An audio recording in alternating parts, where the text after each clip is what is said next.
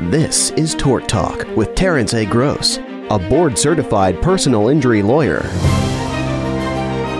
Welcome back to Tort Talk. I say welcome back because I'm assuming you've been listening up until this point to the other episodes in this series. They're really good. They're giving you expert advice from lawyer Terrence A. Gross of Gross & Schuster about things that will make your case go smoother, about how you can do... Well, you know what? I'm going to be talking a lot this episode, basically asking questions of Terrence, but I'm going to step out of the way because we've got a fascinating one today, and I'm going to let him start to take over. Terrence, thank you so much for joining me in the studio. Glad to be here. So...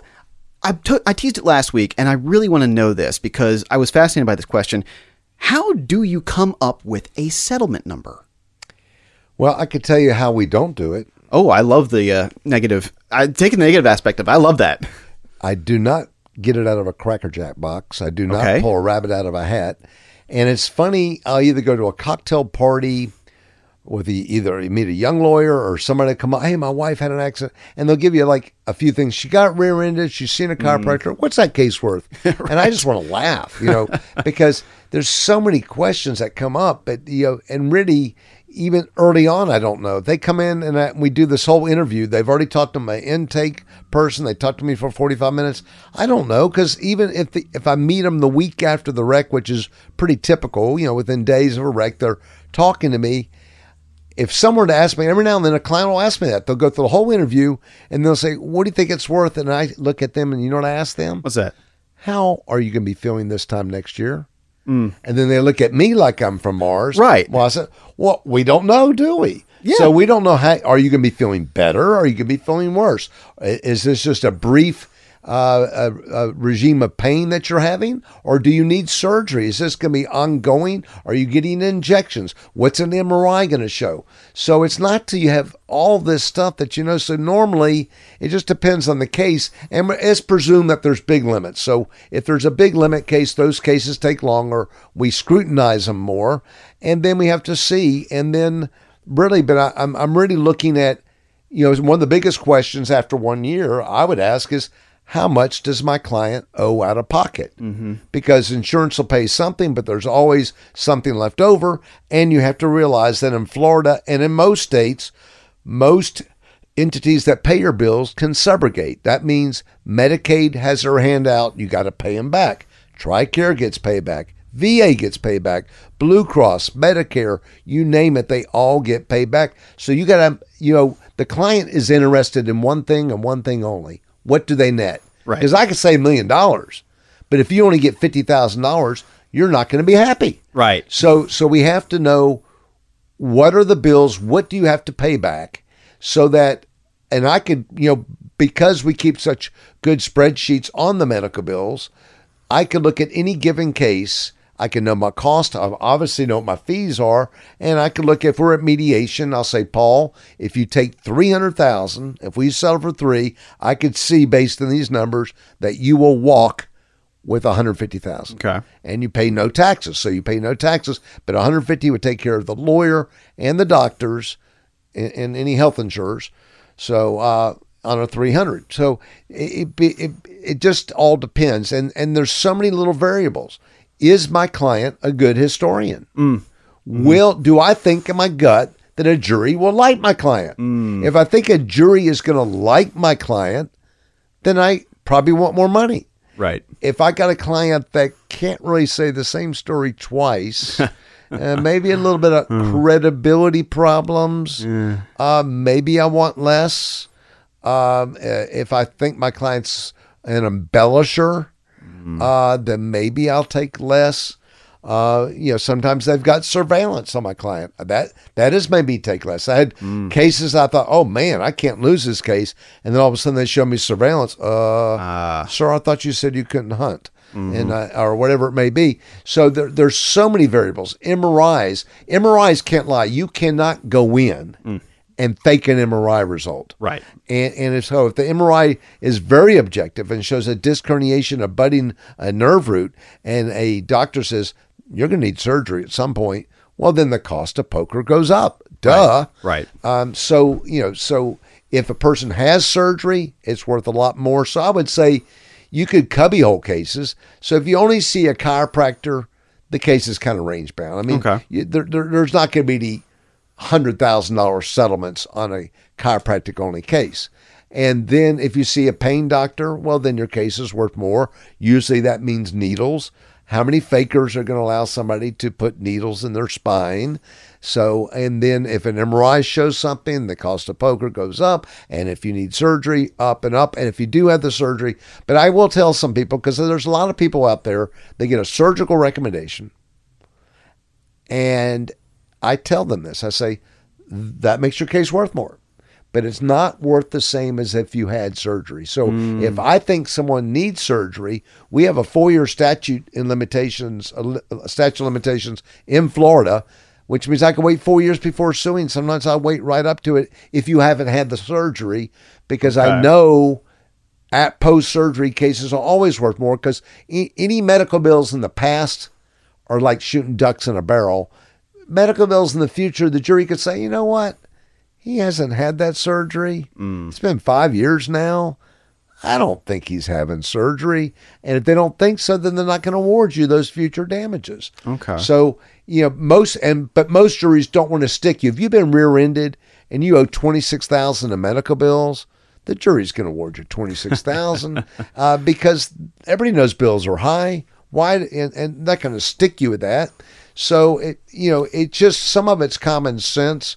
But there's so many variances in these cases. Has the person had prior problems before? I mean, if a person is in their 40s and they've never seen a doctor for neck or back pain before, that's got to be a better case than someone that's been treating with a chiropractor on and off for the past 10 years. Mm-hmm. It's just, so there's just a lot of these common sense things. Lost wages. Some people have sedentary jobs. If you're a lawyer and you have a back injury, you could still probably earn the same living. If you're a ditch digger, you probably can't. So there's so many different things, so many variables. Well, then it makes me think about kind of the process as you go along. You talk about, how do you come up with a settlement number? I have to wonder how much that changes over the course of time, because everything between the initial phases of beginning, hey, I am hurt, can you represent me, all the way to we award you this amount. There has to be a lot of stuff going on. And so how far into the process can things dramatically change for the worse or better?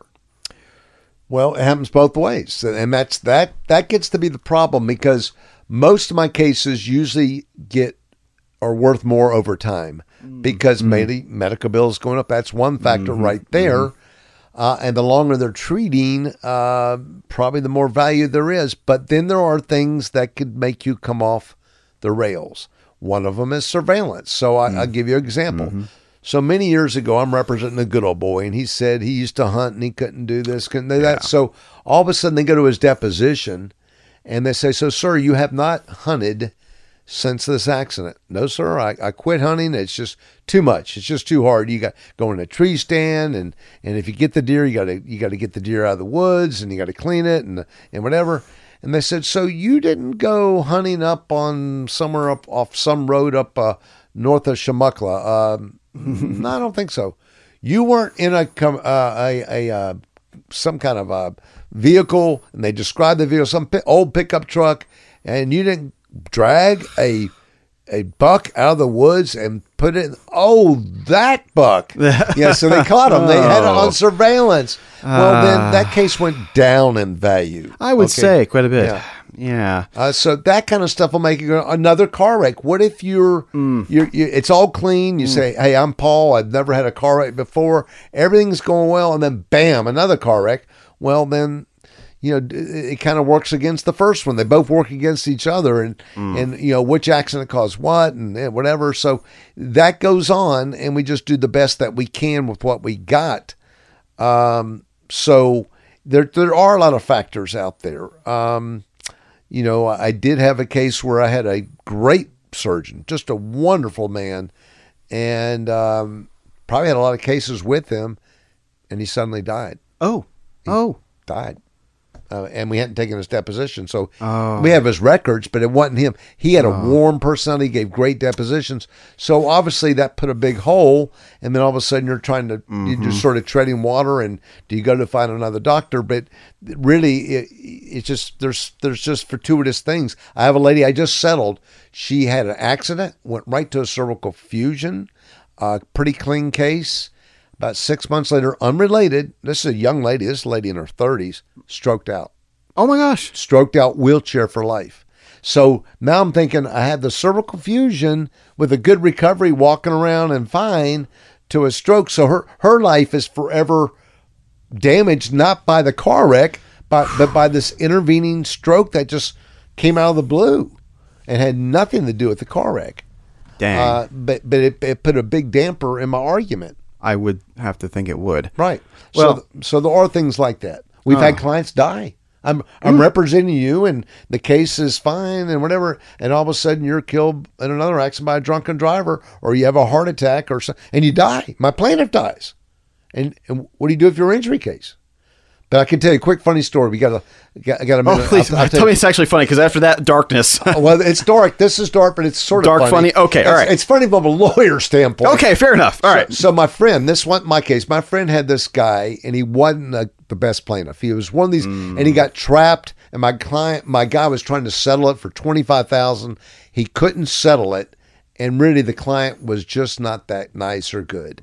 And he'd seen the doctors, had good records, but he wasn't that good. And my friend knew it wasn't going to go good, but they ended up in trial because they went and offered him the 25. So they go to trial, and the jury says 0. Oh, okay. Well, my client got it. My friend got it reversed on a technicality.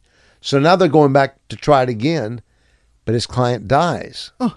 So the insurance company finds out and says, well, I guess that's it now. Your client's dead. I guess you're going to dismiss the case. He goes, no, I'm going to go to trial.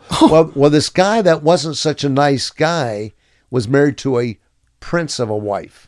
She was wonderful. Oh. So now she goes up in this case, says, oh, he had the car wreck in his life, and he did so much, and he just, and he ended up getting like $100,000 award because he lost what the biggest problem of this case disappeared. And even though he wasn't there for the verdict, his wife was such a great witness.